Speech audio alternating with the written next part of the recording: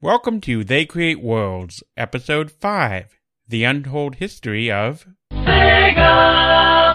If anybody wants to find me, I'll be in the last place you would look. In a place where people used to be, a land that's called reality, you'll find me there.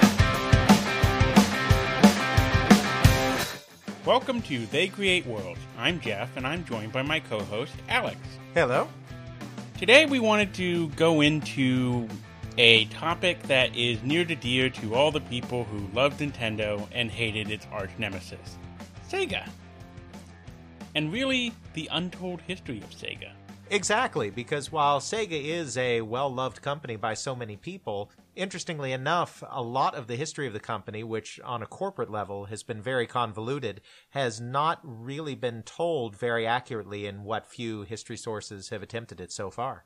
Originally, Alex was telling me this during the aforementioned Great Power Outage, where we just sat in my basement talking about video game history for, I do have no clue how many hours that was. You know, like all the cool kids do in a power outage. Kent kids were not the cool ones. So what struck me most during that original conversation, Alex, was the original name of where Sega came from. And if I recall correctly, you said that it's actually part of two separate names? Exactly. So the full name of Sega for most of its history as a video game company was Sega Enterprises Limited. And so you have Sega, which in itself is short for the term Service Games, which was one of the companies that came together to form the modern Sega. And then you had Rosen Enterprises, established by a fellow named David Rosen, and that's where they got the Enterprises part of it from.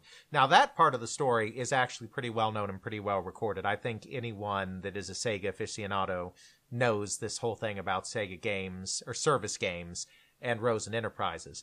But that's actually not the whole story of how these companies came together, and that's where some of the history is a little more obscure.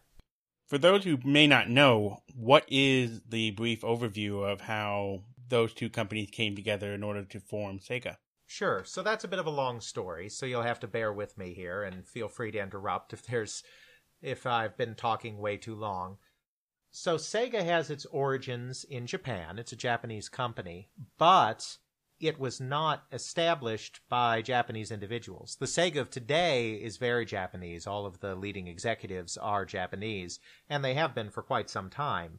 But in the beginning, both of those two companies, Service Games and Rosen Enterprises, were American.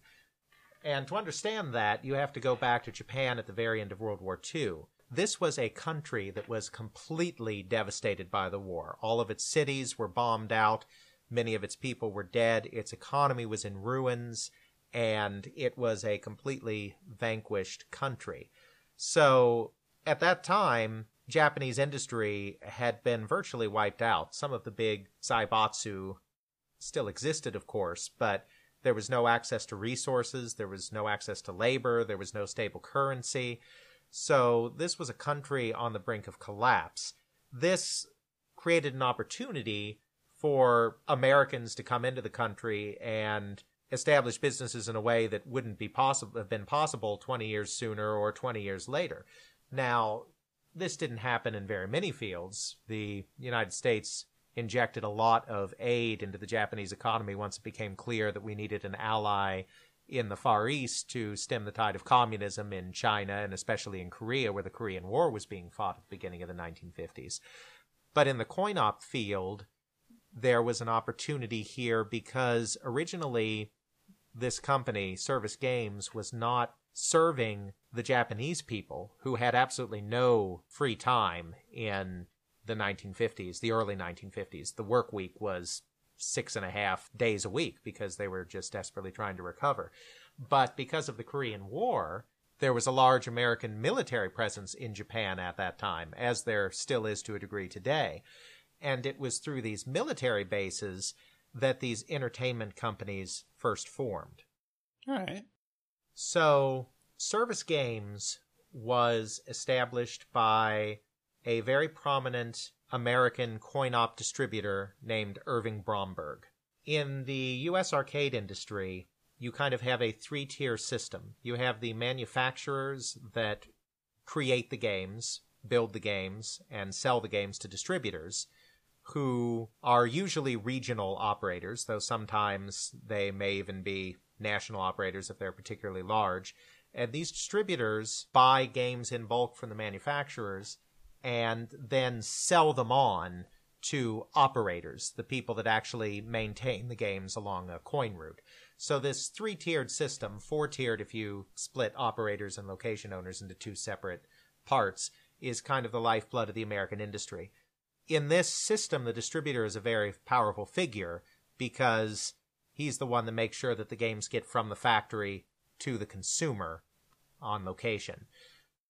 And Irving Bromberg was a Bally distributor on the East Coast, based in Brooklyn with branch offices in New York City and Boston and Washington, D.C., who decided to go transcontinental in 1934 and established a branch in Los Angeles as well. And all of these companies were part of the Irving Bromberg Company. That was the name of the distributor.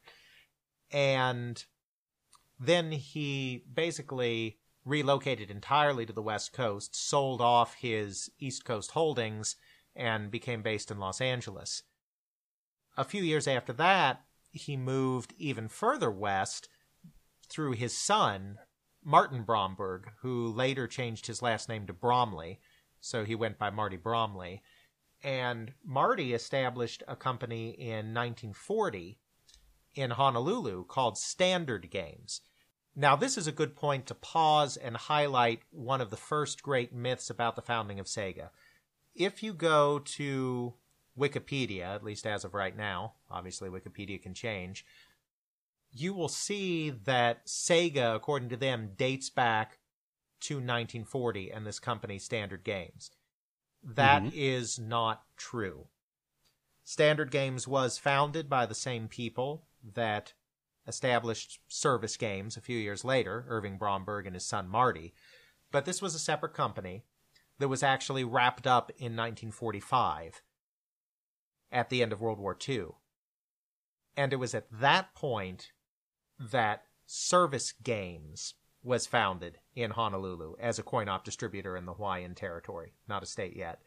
And this is the company, sort of, that the Service Games empire stems from. But even then, that's not completely accurate, and that's where the history gets very complicated and corporate. So I'll try to do just a brief overview of what happened. And Service Games in Hawaii is what people traditionally think of as Sega.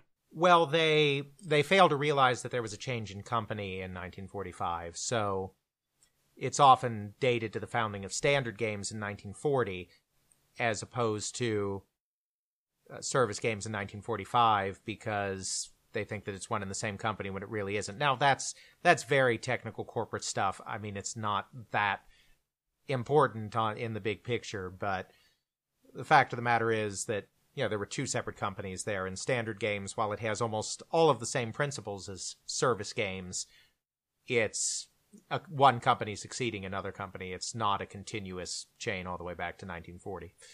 But it still holds all the intellectual property rights. Well, at this point, there are no intellectual property rights, because right now we're still talking about distributors. All this company was doing was taking product created by manufacturers in the United States, mostly in Chicago, companies like Bally and Williams and United, and buying that equipment and shipping it to Hawaii and then selling it to operators in Hawaii, who are often on U.S. military bases, because Hawaii then, as of now, has a very large military population, and so there's a big market for entertainment in open messes, officers' clubs, rec centers, etc. Okay. Now, this new Service Games operated in Hawaii for the next 5 or 6 years, and then in 1951, Congress passed an act, colloquially known as the Johnson Act, after the sponsor, that severely limited the operation of coin-operated gambling devices in the United States. What it did is it forbade the transport of coin-operated gambling devices into states where they were illegal. So it didn't prohibit the manufacture of coin-operated gambling devices like slot machines, probably because Congress was afraid that that would be an overreach of its powers under the Commerce Clause to regulate interstate commerce. But by making the transport illegal, they basically made it so, yes, you can build these things, but you can't actually send them anywhere legally, which means effectively you can't build them. Outside of your own state. Even in your own state, if they're illegal in your own state, then you can't transport them there either. So they make the interstate transfer illegal, so they would have to move operation to a state where it is legal to operate them, and then only pretty much sell to that state, and hopefully only states around there who it's also legal to. Well, you don't have to move to the state to manufacture, but you can only sell the equipment to people in a state where it's legal. And at that time, that basically meant Nevada. The only state in the Union. For most of that time. There was a very brief period of time where Idaho legalized coin-operated gambling, and it went so poorly for the state, it was so harmful to the state, because it was sucking in all sorts of gray market gaming in surrounding states, that they finally backed off after a couple of years and made it illegal again. And in the state of Maryland, the state left it up to individual counties to decide whether gambling was legal or not. So at times there were a few individual counties in the state of Maryland where the devices were legal, but basically all the way until Atlantic City legalized, or New Jersey legalized gambling in the late 1970s in order to do gambling in Atlantic City. Between the 50s and the 70s, it was essentially only Nevada where this stuff was legal. So, in addition to making the transport illegal, because the United States government has direct control over United States territories, which Hawaii was at that time, not a state yet, they also specifically prohibited the operation and use of coin-operated games in the territories, and more importantly, on military bases, because again, that's something that the United States Congress had direct control over, so that was within their constitutional power. Now, a large portion of service games business in Hawaii, probably the vast majority of it, was in slot machines on military bases. So suddenly, they had all of this stock, and it was worthless. However, the Johnson Act did only apply to military bases within the United States and territories of the United States. It did not apply to military bases in foreign countries. And after World War II, we have a lot of military bases all over the world. Exactly. And so service games, over the next decade or so, made it its business to be the supplier of slot machines, jukeboxes, and to a lesser extent coin-operated amusements to U.S. military bases all over the world, which mostly meant East Asia and Western Europe, which is where the bulk of those American military forces were based. So at this point, they started founding subsidiaries. And they founded a company called Stewart and Lemaire in Japan. This was a partnership between two service games employees. Richard Stewart was a salesperson for service games, and Ray Lemaire was a mechanic, a repairman for service games. So you had a person with the marketing know-how, and you had a person with the technical know-how. Which is always a good combination. Exactly. And they were sent to Japan together and told to establish a company that would import product and place it on American military bases in the country. And this was kind of the beginning of the Japanese company service games that we think of. Again, the dates are a little bit off. Most history sources place this founding in 1951. I think they only do that because they assume it happened right after the Johnson Act was passed. Mm-hmm. In reality, it looks like it actually happened in 1952, according to the background facts in a court case that was levied against Marty Bromley in the 60s when he was accused of tax evasion. It looks like it was actually established in early 1952, which is a small discrepancy, but it's not an important discrepancy. And this company started bringing in this equipment. And then what Irving Bromberg and Marty Bromley did is they founded a brand new service games company in Panama. And this became the new heart of what quickly became known by the United States government as the Service Games Complex, this interlocking group of corporate subsidiaries that traded back and forth with each other and spread these coin-operated amusements around the world. They presumably located in Panama because it had favorable tax conditions, as a tax shelter or some such, though my knowledge of tax law is not nearly great enough to explain why Panama was an ideal location for that. And this company was established in 1953, and it became the parent company for all of these others. So Stewart and Lemaire, which by 1953 had been renamed Japan Service Games or Service Games Japan, I've seen it rendered both ways, was a subsidiary of Service Games Incorporated in Panama. Service Games in Hawaii, which the Brombergs held on to until they sold it in 1961, was a subsidiary of Service Games Incorporated in Panama.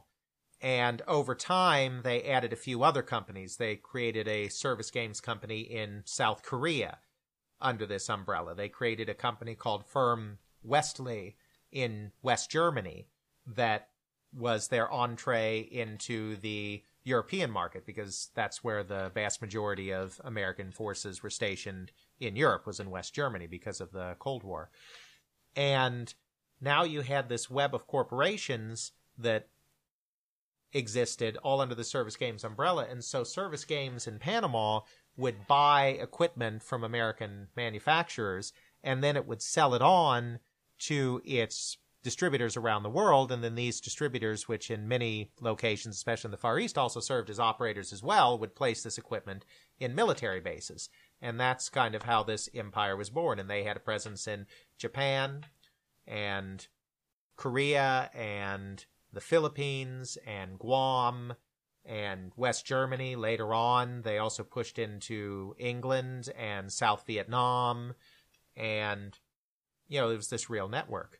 And what's really interesting about that is, I know a little bit from where I work, what you do if you're doing an international thing, you really save a lot on duties and taxes if you can show that you have a company presence in these different countries, so that the cost in order to transfer a product that's manufactured in the United States to Japan or Korea is significantly less than selling direct from the United States because of tariffs and taxes and so on and so forth.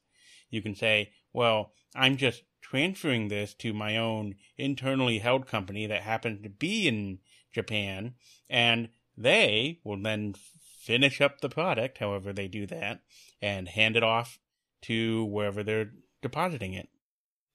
Exactly, and certainly avoiding import duties was a big part of what the company was all about, and they were constantly accused of doing so in less than savory means. Service Games developed a rather shady reputation with the United States government as the 1960s wore on. Rarely did the charges stick against the company, but there were always accusations of bribery, of tax fraud, of smuggling, of avoiding customs duties, all of these different charges with the way this company did business. And they were at times banned from military bases in various countries. The Air Force even eventually banned Service Games from all of its installations in the entire world. Though they never lost their military contracts altogether, and they usually were able to avoid being found guilty on the most serious of the charges. They did occasionally have to pay fines and other penalties for more minor infractions like importing stuff without paying the proper duties and that kind of thing. But, they never got hit with the huge charges. They never stuck, and they never had to serve jail time or anything like that. So how much of that they engaged in, how much of it was just government suspicion at this point, it's probably impossible to tell, but service games definitely didn't always have the best reputation. So the company started out entirely as a distributor. They were distributing Rockola jukeboxes, they were distributing coin-operated games from Bally and United and Williams, they were distributing slot machines by Mills Bellomatic, which before Bally introduced the revolutionary Money Honey electromechanical slot machine in the early 1960s, was the leading slot machine producer in the world, and bringing this stuff into these other markets. In the middle of the 1950s, they decided to take this entire operation one step further and go from just being a distributor to also being a manufacturer of its own product. So they did a couple of things here. They created another new subsidiary, because they were very fond of doing that, called Club Specialty Overseas, CSOI, Club Specialty Overseas Incorporated. This was also a Panamanian corporation, and it was a subsidiary of Service Games in Panama. And this new company became the clearinghouse. It kind of became the financial clearinghouse for everything that they were about to start doing. Then they established a service games company in Nevada. And there's a very good reason they did that. At the time, the United States government had a Buy America program in place where a certain percentage of a product that was being purchased by the United States military had to be created within the United States in order for the government to buy it. It was a way to kind of protect American businesses from developing industries in other parts of the world. So they needed a final assembly point in the United States if they were going to manufacture product overseas that would then be allowed to be sold on to the United States military. So that became Service Games Nevada.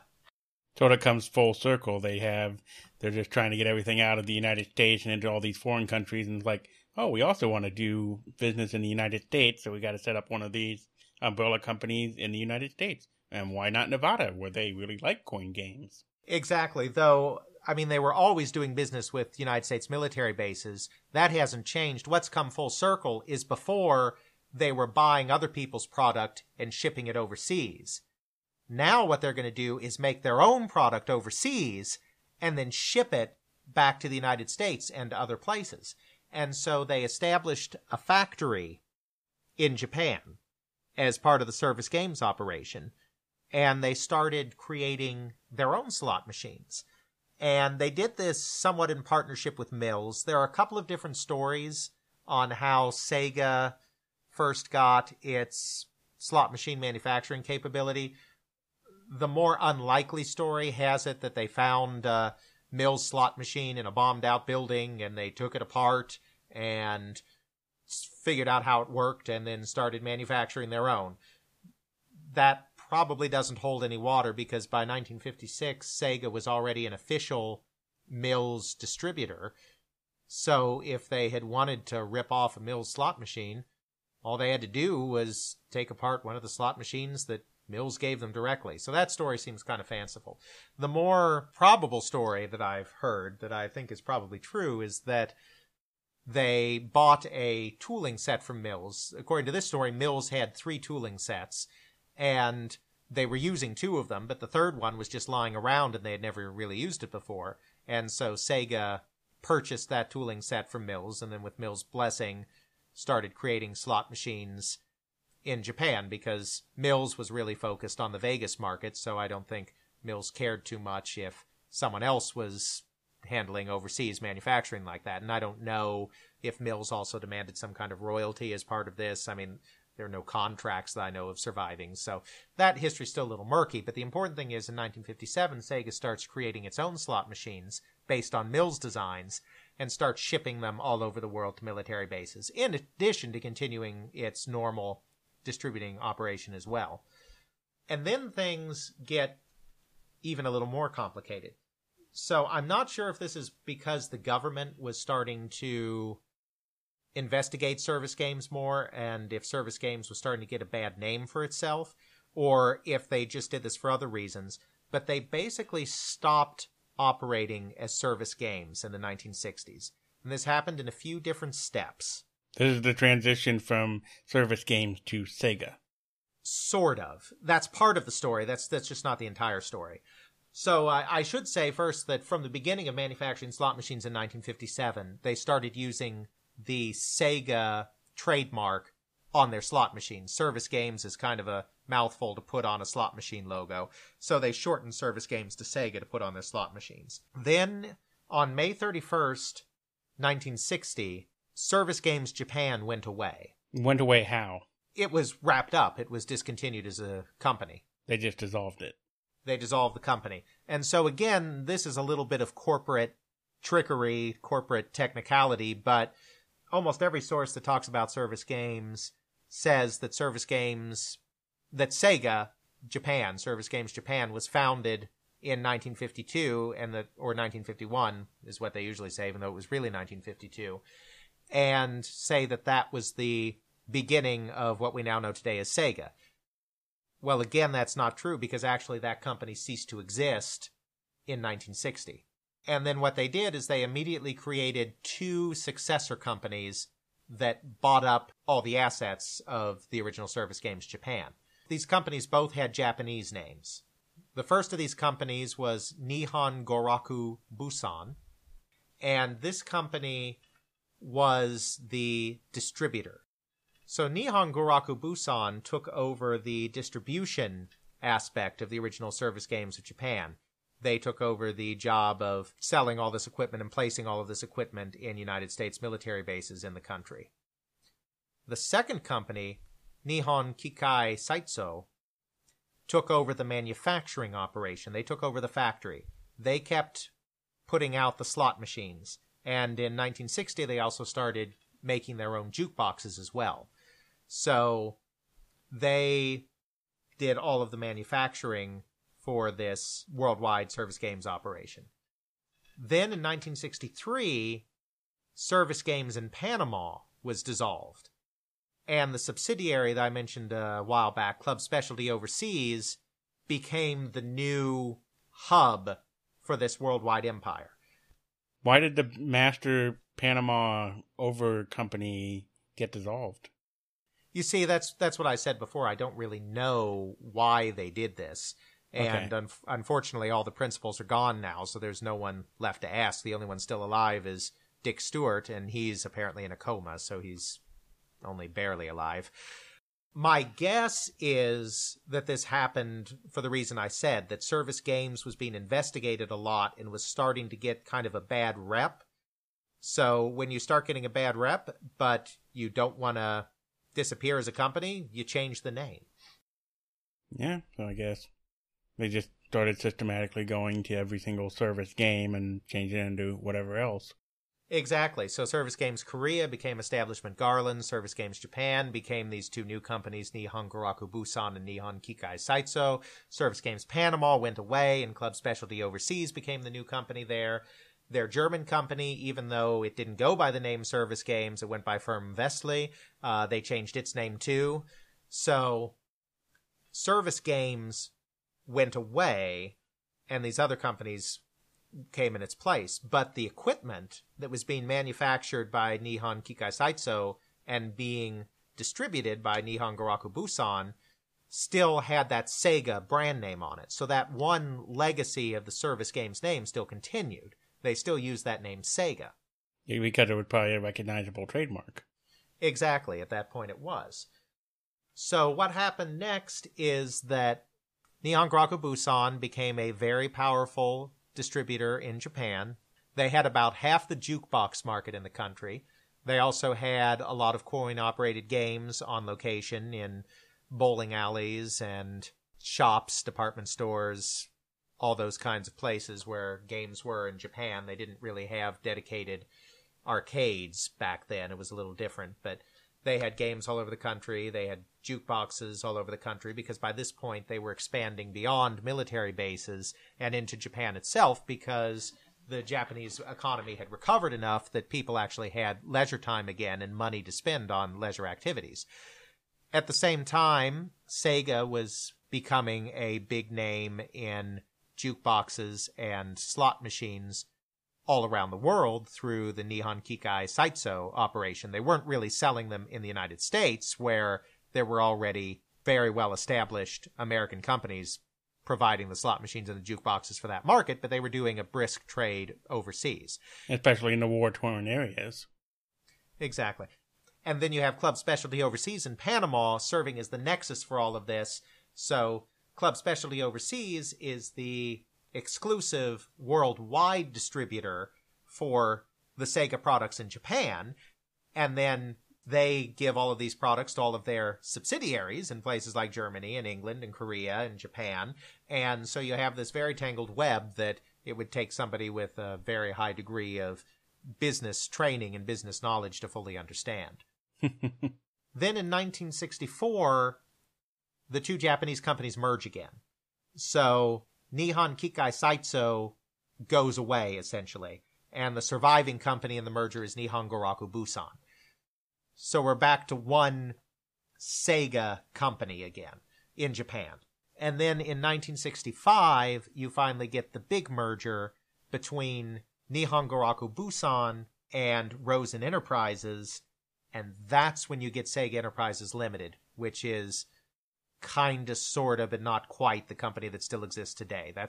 That company has essentially existed for the entire time since then, but there's been other corporate shenanigans here and there. It's sometimes a subsidiary of this, sometimes a subsidiary of that, and it gets very confusing again. But that is the parent company that we have come to associate with the Sega brand as far as gamers go. They're the ones who put out the Sega arcade games, the Genesis, the Dreamcast, so on and so forth. That's exactly correct. That's the Sega Enterprises Limited company, which has at times been a subsidiary of other companies. So the other side of the equation here is Rosen Enterprises. And this is very important too. Sega Service Games was always much more focused on jukeboxes and slot machines. Mm-hmm. They did import arcade games into Japan, but they never manufactured them. And that really wasn't their primary focus. They were serving United States military bases all around the world. That was their primary focus. Rosen Enterprises was really the company where the coin-operated amusement legacy comes in. And once again, this was a Japanese company founded by an American citizen, a fellow named David Rosen, who had been in the United States Air Force from 1949 to 1952. Right smack in the middle of his service was the Korean War, of course. And he was stationed in Japan for a good part of his tour of duty, and he really fell in love with the country. He appreciated the culture. He ended up marrying a Japanese woman. And he decided that he wanted to create a business there. So in 1951, while he was still in the military, he founded a business on the side. Now, most sources say that Rosen Enterprises was founded in 1954 and that this other company that he founded in 1951 was something else. I get the sense from the couple of interviews that have been done with David Rosen that he called the company Rosen Enterprises in 1951 as well, and that it was one continuous thing. But it may not have been. It's very possible that this company in 51 was a separate company from the Rosen Enterprises of 1954. It's hard to tell without documentation. Exactly. And the original company was a portrait painting business. He would have portraits painted in the United States and then shipped into Japan, where this kind of thing was kind of popular. It was an import-export kind of business. And he started it in Japan. Then he came back to the United States to go to college after his military service was over, and he was going to keep the business going from the United States, and the business didn't do well. It ended up collapsing. And that could be the company ended altogether. Again, I'm not clear whether at that point the company failed or just because the company was not doing well, he changed directions. But he decided to move back to Japan in about 1954 and continue the import-export business there. And so he was involved in the trade of small items, things like wallets and the like. He also did a small amount of manufacturing of very small things, little trinkets with corporate advertising on them and that kind of thing. It was a very low-key business, import-export. When he really got big is he discovered that he could import photo booths from the United States and use those to take pictures for official state IDs. Because at this time, the photography in Japan was done entirely by hand and was still very slow and painstaking. There was not really a lot of modern technology available for some of this stuff just because Japan was still getting back on its feet. But having an official ID was very important because there was still rationing going on in Japan. And if you didn't have your government ID, you didn't get your rice ration, you didn't get your schooling, go on to college or whatever. And so everybody needed to have an ID. And so there was this constant demand. And David Rosen realized that he could import photo booths from the United States. And make a mint. Exactly. And originally he was hoping to use coin-operated automatic photo booths. And that was the original plan. Turns out that didn't work because the quality of the camera and the quality of the film was not nearly high enough. A coin-operated photo booth is an amusement. It's something where you take a picture with your friends and, laugh at all the funny faces you make together, and then you get tired of it after a while. So if that photo fades in 2 years... Who cares? Exactly. Your government ID needs to last a little longer than 2 years. So he ended up having to modify the photo booths. He put temperature controls in. He took out the automatic development process and had the film developed by people actually in the booth. I think the cameras were still automatic. It's just that the development was done then by a person in the booth. And this was a very successful business. He opened about 100 locations across Japan. He put them in movie theater lobbies, and he was able to do a great business with this because his photo booths were cheaper than traditional photography, and the development process was a lot faster. It was a 2-minute photo booth, which was a lot faster than what could be done by a traditional photography studio. Not to mention a whole lot more convenient. Exactly. So this became such a big business that it actually caused a minor international incident because local photographers started protesting in front of the American consulate that there was this big shot American coming in and driving the Japanese photography business out of business, and how dare this imperialist American come in and destroy the livelihood of all of these people. So they had to come to a deal, and basically Rosen was allowed to keep his photo mat operation going as long as he also franchised the operation and allowed local Japanese photographers to get a piece of the action, essentially. And the business remained profitable after that, but once the system was opened up, there was really no keeping it proprietary anymore. You had a lot of competitors pop up. So it wasn't just franchisees of his popping up, but then there were other competitive photo booths popping up. So that was basically the end of the Rosen photo business. Mm-hmm. So he needed something else now to kind of keep his company going, and he hit on coin-operated games because at this time, and we're talking about 1956 or 1957 now, the Japanese economy is just starting to recover to the point that people have leisure time. And it's just now becoming possible to import leisure goods into Japan. So you have to understand, Japan has always been a very closely regulated economy. And there's the Ministry of International Trade and Industry that kind of regulated what you could import into Japan and what you could export out of Japan. And you had to have licenses with MITI in order to do anything.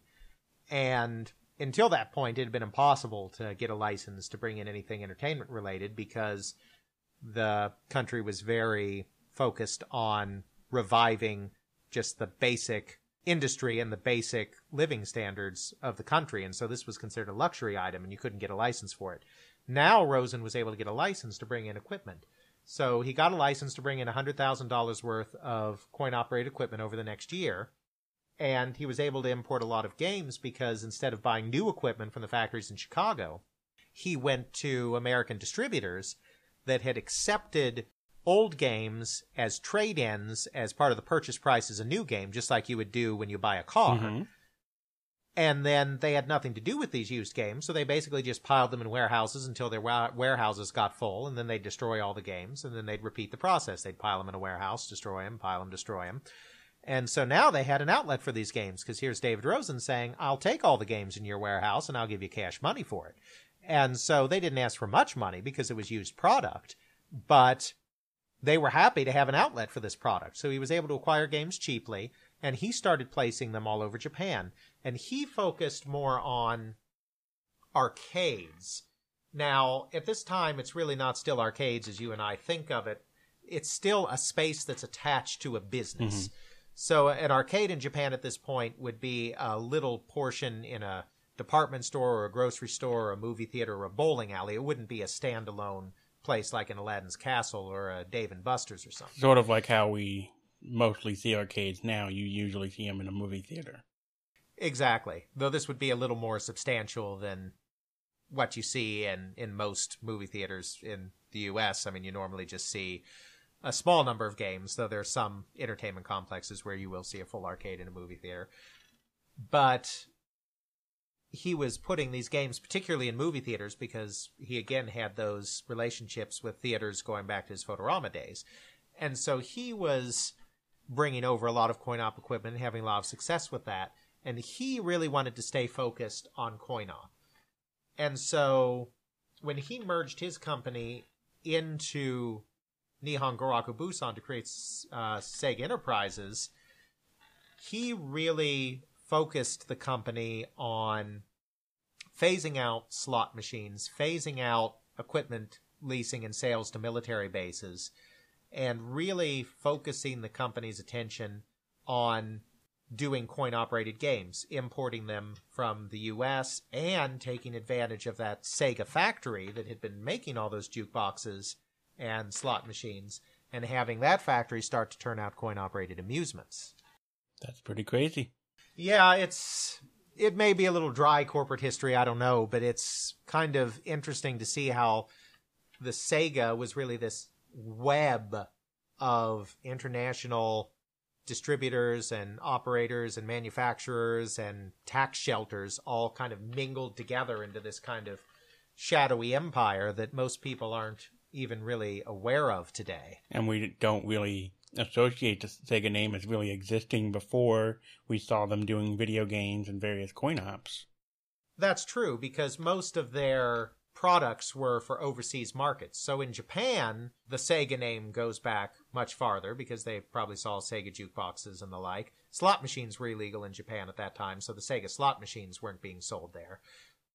But other places like Korea or Western Europe or Vietnam before the communist takeover might remember Sega machines, but they weren't making Sega machines in the U.S. The first Sega products that came into the United States were coin-operated amusement products, and that was at the instigation of Dave Rosen, who really wanted to be in the amusement business rather than in the slot machine business. Another thought occurs to me. Since Sega and Nintendo both come out of Japan, at least at this point, where did the rivalry come from that we've come to associate as we grew up in the 80s and the 90s? Well, the rivalry really came from both of the companies entering the console market. There really wasn't much of a rivalry in earlier times. In fact, in the mid-1970s, Sega actually served as the North American distributor for Nintendo's arcade games. Nintendo actually made arcade games. Oh, yes, Nintendo's first foray into the video game business was in arcades, not in the home. Now, obviously, they existed long before. Before they were an arcade company, they were a toy company. Before they were a toy company, they were a playing card company. So they went through a lot of transformations, but they were very much in the arcades before they were in the home. So, obviously, Nintendo and Sega were competitors in the arcade because they're selling into the same market, but that kind of rivalry wasn't as fierce as what went on in the home console market. So in home consoles, Nintendo entered the market first. They took part in the Japanese market's dedicated console craze. So Japan, back in those days, was essentially always about 2 to 3 years behind what was going on in the United States. So as we talked about in a previous episode, Pong became really big in the United States, dedicated console Pong, in 1975, 1976, 1977, and then that market collapsed. Mm-hmm. In Japan, Pong got really big in 1977, and then was really big in 1978 and 1979, and then the dedicated console market went away there.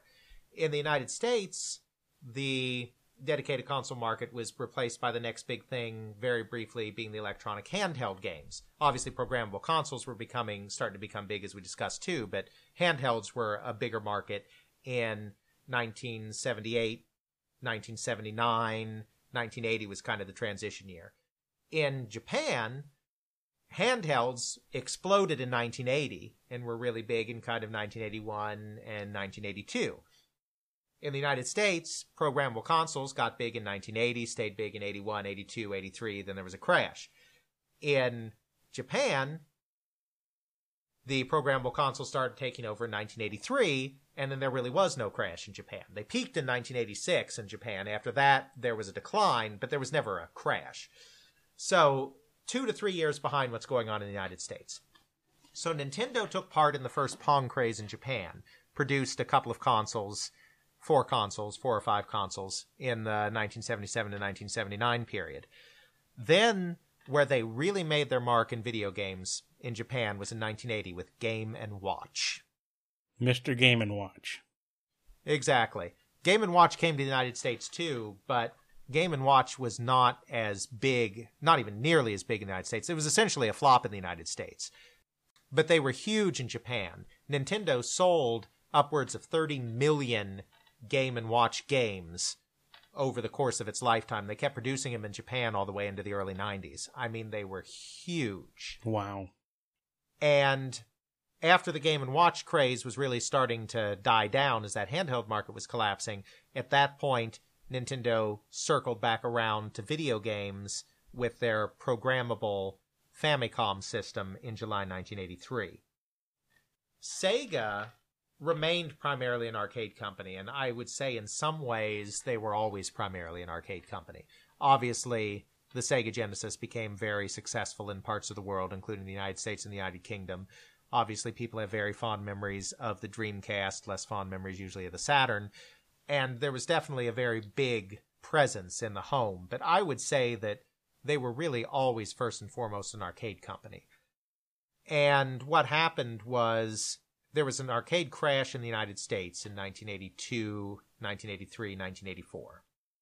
Arcade video game crash. Mm-hmm. In Japan, there was also a serious downturn in the industry because the government started regulating arcades far more closely.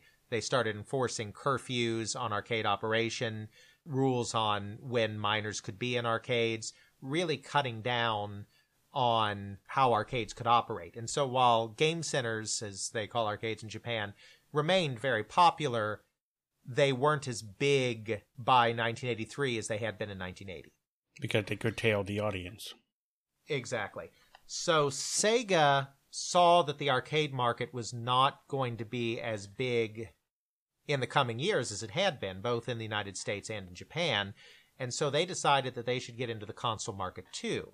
And so that's what they did. And they had a leg up because since they created very sophisticated arcade hardware, they were usually able to adapt what they'd already done in the arcade into the home in terms of the hardware. So every system they did, from their original SG-1000 in 1983 through to the Sega Master System, through the Sega Genesis, all was based on arcade hardware. Scaled down, obviously. Mm-hmm. Couldn't have as many features because otherwise it would be a $2,000 system instead of a $200 system. Right. But they kind of had that advantage, so they leveraged their arcade hardware expertise to enter the home market.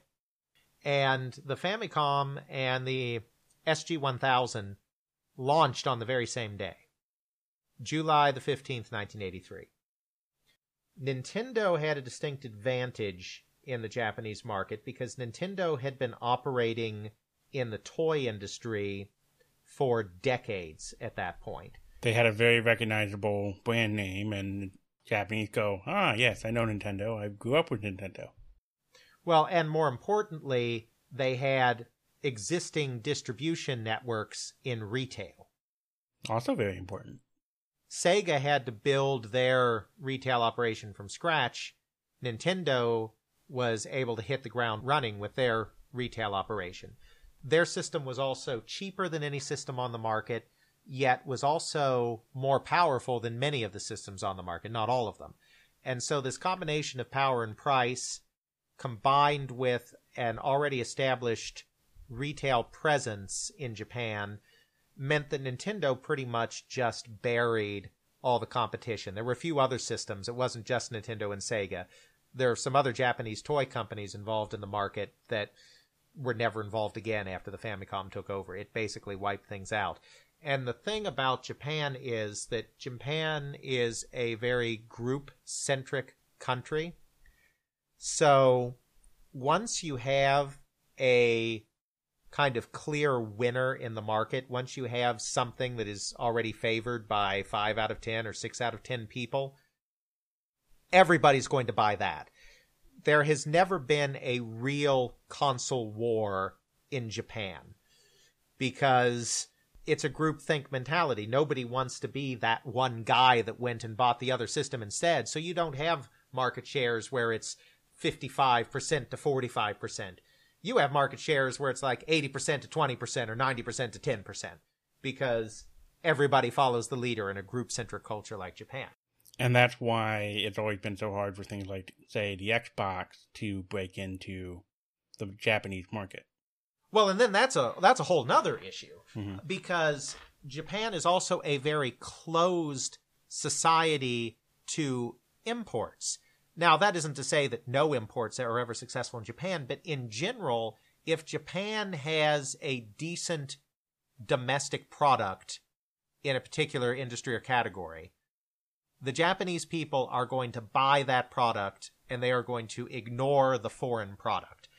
And so, there was a big controversy about the big trade imbalance between Japan and the United States in the 1980s and early 1990s before the Japanese bubble economy collapsed, where American businesses were very unhappy and the American government was very unhappy because the balance of trade was so out of whack. And this led to all sorts of Japan bashing and some pretty racist stuff and some pretty ugly stuff in American history, really. But the important thing is that what would happen is the Japanese companies would flood the American market with all of these products that tended to be cheaper, that tended to undercut the American products in price, yet at the same time also happened to be higher quality products than what the Americans were putting out. And so that's why you had the Japanese just dominating the automobile industry in the United States in the 1980s, and they dominated the calculator business, and they dominated the semiconductor memory business. But at the same time, they're importing all this stuff to the U.S., so we're accepting their products, but then if we try to import something into Japan, nobody buys it. And so that's what creates the imbalance. So, I mean, the Xbox never stood a chance because the Japanese just weren't going to buy an American product. Now, in the case of Sega, they're fine with Sega in terms of it being a Japanese product. The company's very much a Japanese company by this point. But once you have a clear winner in the marketplace, there's no hope. There's no hope, exactly. And so Sega never did well in Japan. Well, there was one brief period. The Saturn did well. That's kind of ironic. Right, because it did so horribly here. But with the exception of very briefly the Saturn, because the Sony PlayStation did end up airing the Saturn in Japan. But with the exception of a very brief period when the Saturn was doing very well, Sega never did well with hardware in Japan, ever. It was just a dead market. It was a Nintendo market, and then it was a Sony market. And Sega just never stood a chance. In the United States and Europe, things were very different. So the root of the rivalry is really because of Nintendo's post-crash monopoly in the United States. The crash of the North American video game industry basically laid waste to all of the companies that were involved in the industry. There was still a market demand for video games. People were still interested in video games, but there was so much inventory that still had to be worked out of the market that everything that was being bought at bargain basement prices, and nobody on the manufacturing side could make any money in video games anymore. If you have a game that takes X amount of money in materials components to assemble the game and manufacture the game, but then you can only sell it to retailers for half the price it takes to manufacture it because there's a glut of product, and so retailers aren't going to buy anything at full price anymore, then you can't make money making video games. And that's why there was no industry anymore. So this left the industry wide open for Nintendo to come in, and Nintendo was very concerned about making sure that another crash didn't happen again. Mhm. And so they controlled the market very strictly. They did all of the manufacturing themselves. Third-party companies could not manufacture their own cartridges. They would place an order with Nintendo, and Nintendo would then fill as much of that order as they decided the game was worth filling. So that you wouldn't necessarily get your full order from Nintendo, but there was nothing you could do about it. Right. They would decide which games could be published in the United States. They would rate games internally using game-playing experts to decide how good games were, and they would rate the games and they would base the allotments accordingly, and they wouldn't allow any games to be released that had any serious bugs or defects in them. They also, did some of that censorship stuff that people know, where excessive violence, excessive sex, depictions of religion, all had to be left out of the game. Those games would have to be modified if they had that stuff in it. And they limited publishers to releasing 5 games a year in the North American marketplace.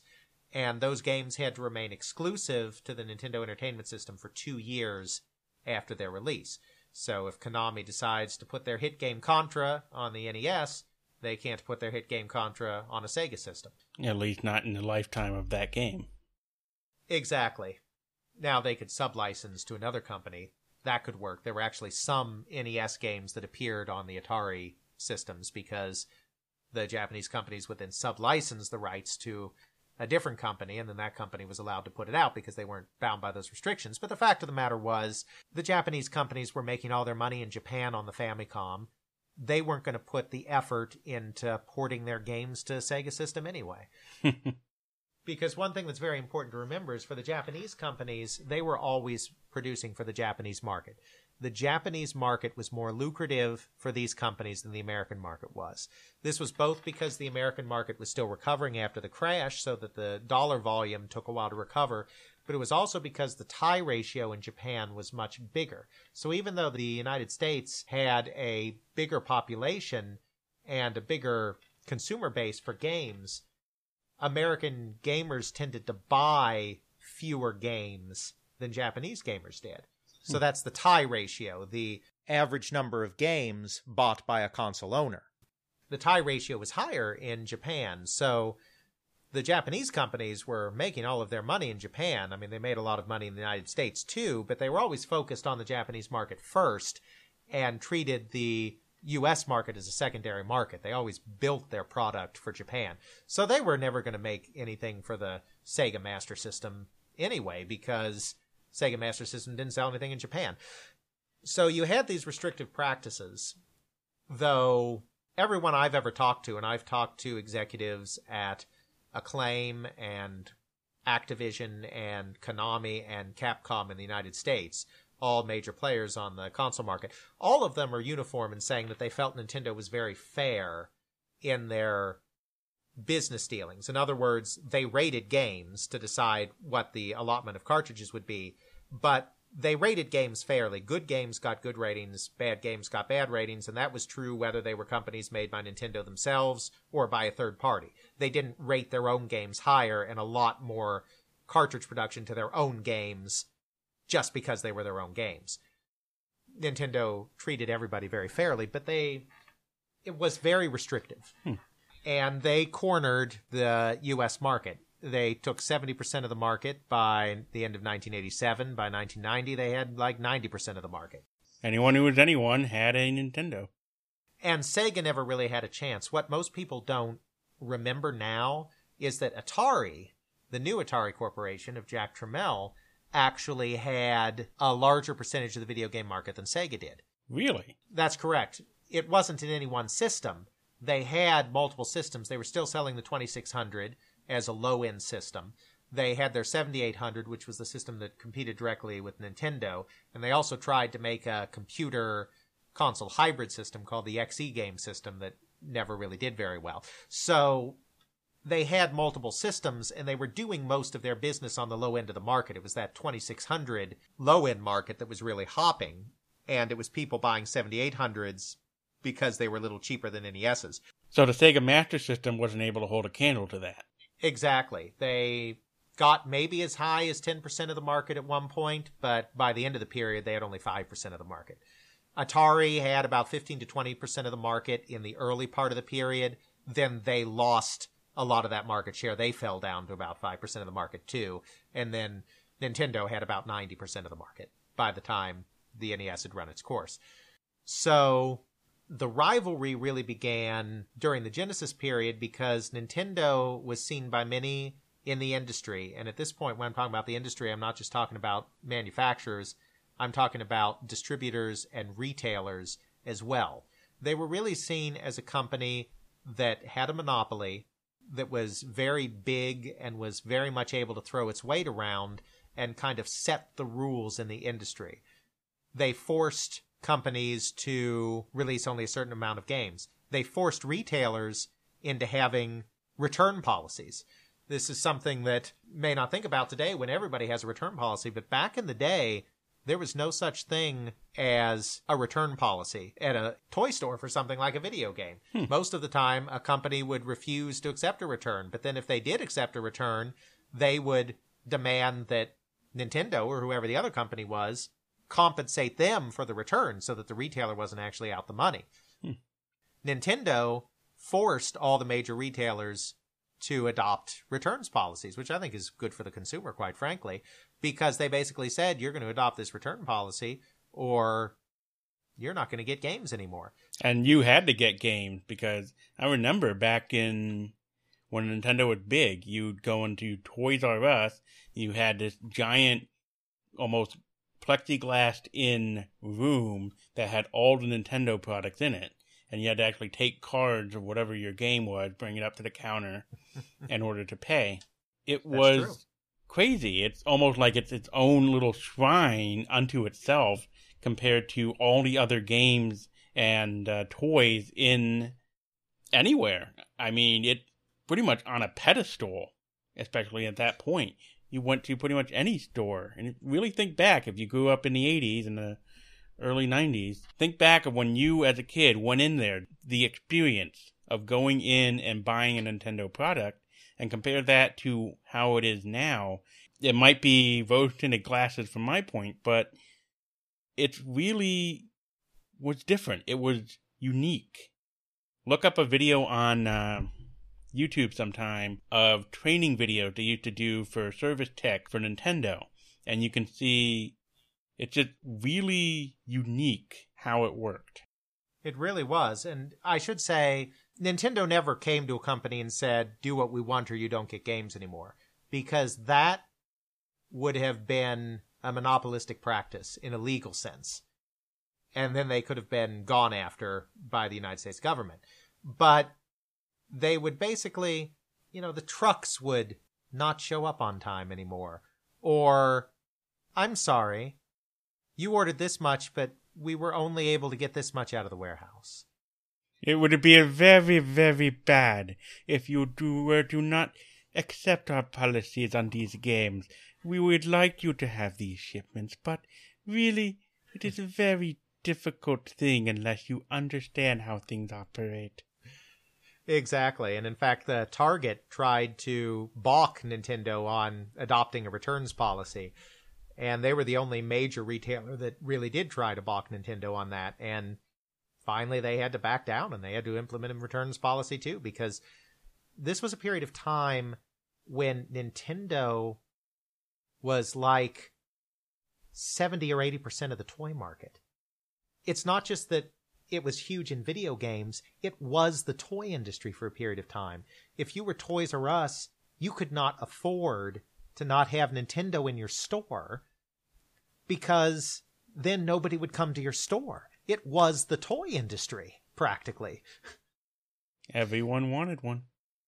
Exactly. And, it was a big ticket item, so they're expensive. So it's not necessarily 80% of the market by volume of things sold, but it's 80% of the market in dollar value because NES cartridge is so much more expensive than a G.I. Joe or a Ninja Turtle or a Barbie. And it's always that kind of like big star item that you put in the window to draw the kid in. And yeah, the kid will be in and he'll look at the big Nintendo display, and then maybe mom and dad will get him to buy that G.I. Joe. But unless you have that big Nintendo thing to draw in little Johnny, you're not going to sell that G.I. Joe. Mm-hmm. And so Nintendo was seen as this big Goliath, and everyone in the industry that wasn't Nintendo, third-party publishers, distributors, retailers, were really ready to have a competitor emerge that could balance the industry and force Nintendo to be less restrictive in its own policies because of the competition. And that's really why Sega was able to establish a toehold in the market with the Genesis in the 90s, and why this real rivalry developed, because you kind of had this David and Goliath situation. No one could openly support Sega in the beginning because Nintendo was still all powerful, and Nintendo could then throw its weight around and, there could be reprisals.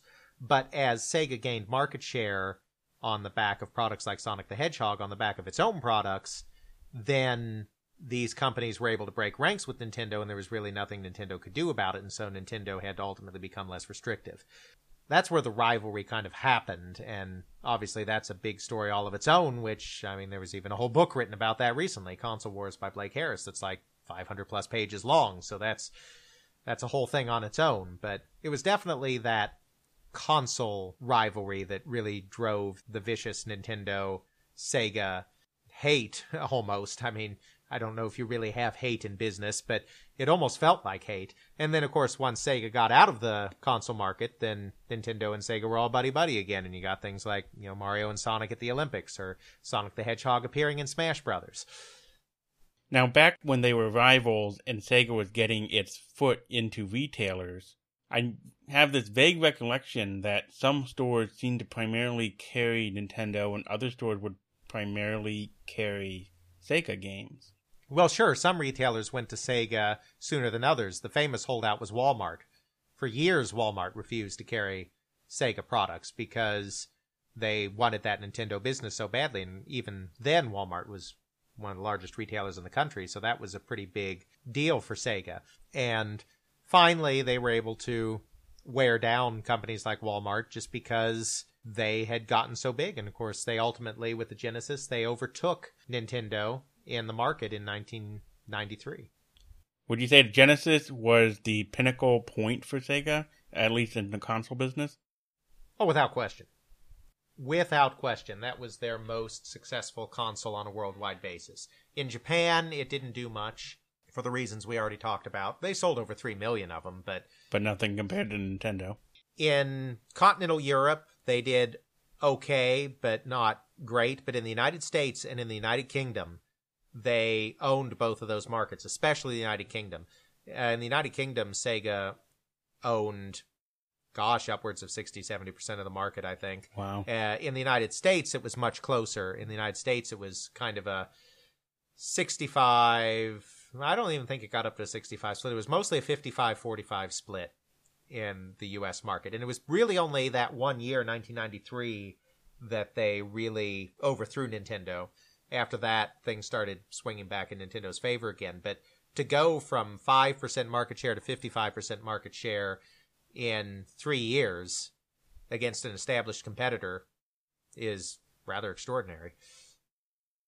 If you want to get a good idea of this rivalry that went on, you should do some YouTube searches for the Nintendo versus Sega campaigns. These were kind of really impressive.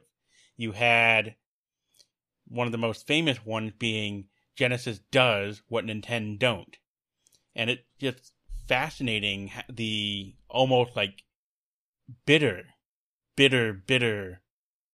attacks that Sega would go after Nintendo. Anything that Nintendo couldn't do right, that Sega could do, they would trump that up. And kind of ironic, because overall the Super Nintendo was better than the Genesis. The Genesis had a faster processor, but that was pretty much it. The Super Nintendo had a better sound and video capabilities, but had a much slower processor. That's why, if I recall correctly, Alex, Sonic was the game to really show off the processor because it could render all those scenes really quickly. But you had the Super Nintendo, and just think to things showing Mode 7 on that, and that's just the capabilities of the Super Nintendo. Exactly, and that dichotomy is very evident if you look at Super Mario World and Sonic the Hedgehog. Super Mario World was a much deeper game with all of the secret exits, alternate paths, bonus stages, etc. It was the more colorful game with all of these bright and happy kind of pastels going on, but it was a slower paced game and felt like a game more for younger children just in the aesthetic choices. I mean, it was a very challenging game, so certainly someone a little older could still appreciate that, but it felt more aesthetically like a children's game, and it was a slower paced game, whereas Sonic, even though it wasn't as deep, it was fast and it was edgy. And that was kind of the dichotomy between Nintendo and Sega in that period. Nintendo felt a little slower and a little more childlike, even as it made incredible games. And Sega was edgy and cool and fast, which really resonated with the American teenager in the 1990s that was also listening to grunge music and being involved in these other aspects of this kind of rebellious culture. Would it be fair to say that since it really appealed more to teenagers and teenagers could have part-time jobs, could that have driven more of the market share for Sega? Well, I think there's probably something to that. It certainly appealed to teenagers in a way that the NES did, and the other effect there is once you capture the teenage crowd, and once you have the teenagers thinking that you're cool, then eventually that passes along to the younger kids as well, because they look up to their older siblings and they want to be cool like the big kids too. And so then their tastes start changing towards that edgier console as well, and it kind of feeds on itself that way. Okay. Well, we talked about pretty much the rise of Sega and how it really shined. So you would say that we would need to dedicate an entire different podcast to just the fall of Sega and the factors that led into that.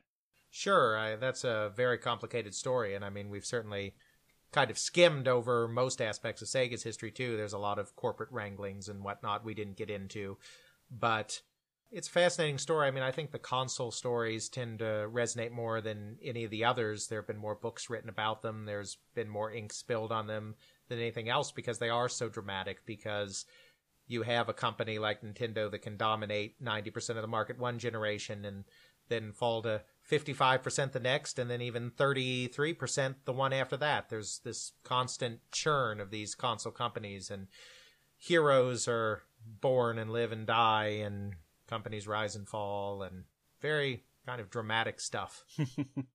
A dramatic story every time. Mm-hmm.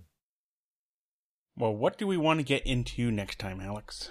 Well, we've been talking about a lot of issues in console gaming recently. Okay. But my book project and this project and everything is really about much more than that, because it's also about what's going on in the arcade, and it's also about what's going on in the computer game industry. Okay. So why don't we switch focus a little bit and talk about one of the big, interesting early stories in computer game history, which is the founding and early years of Electronic Arts.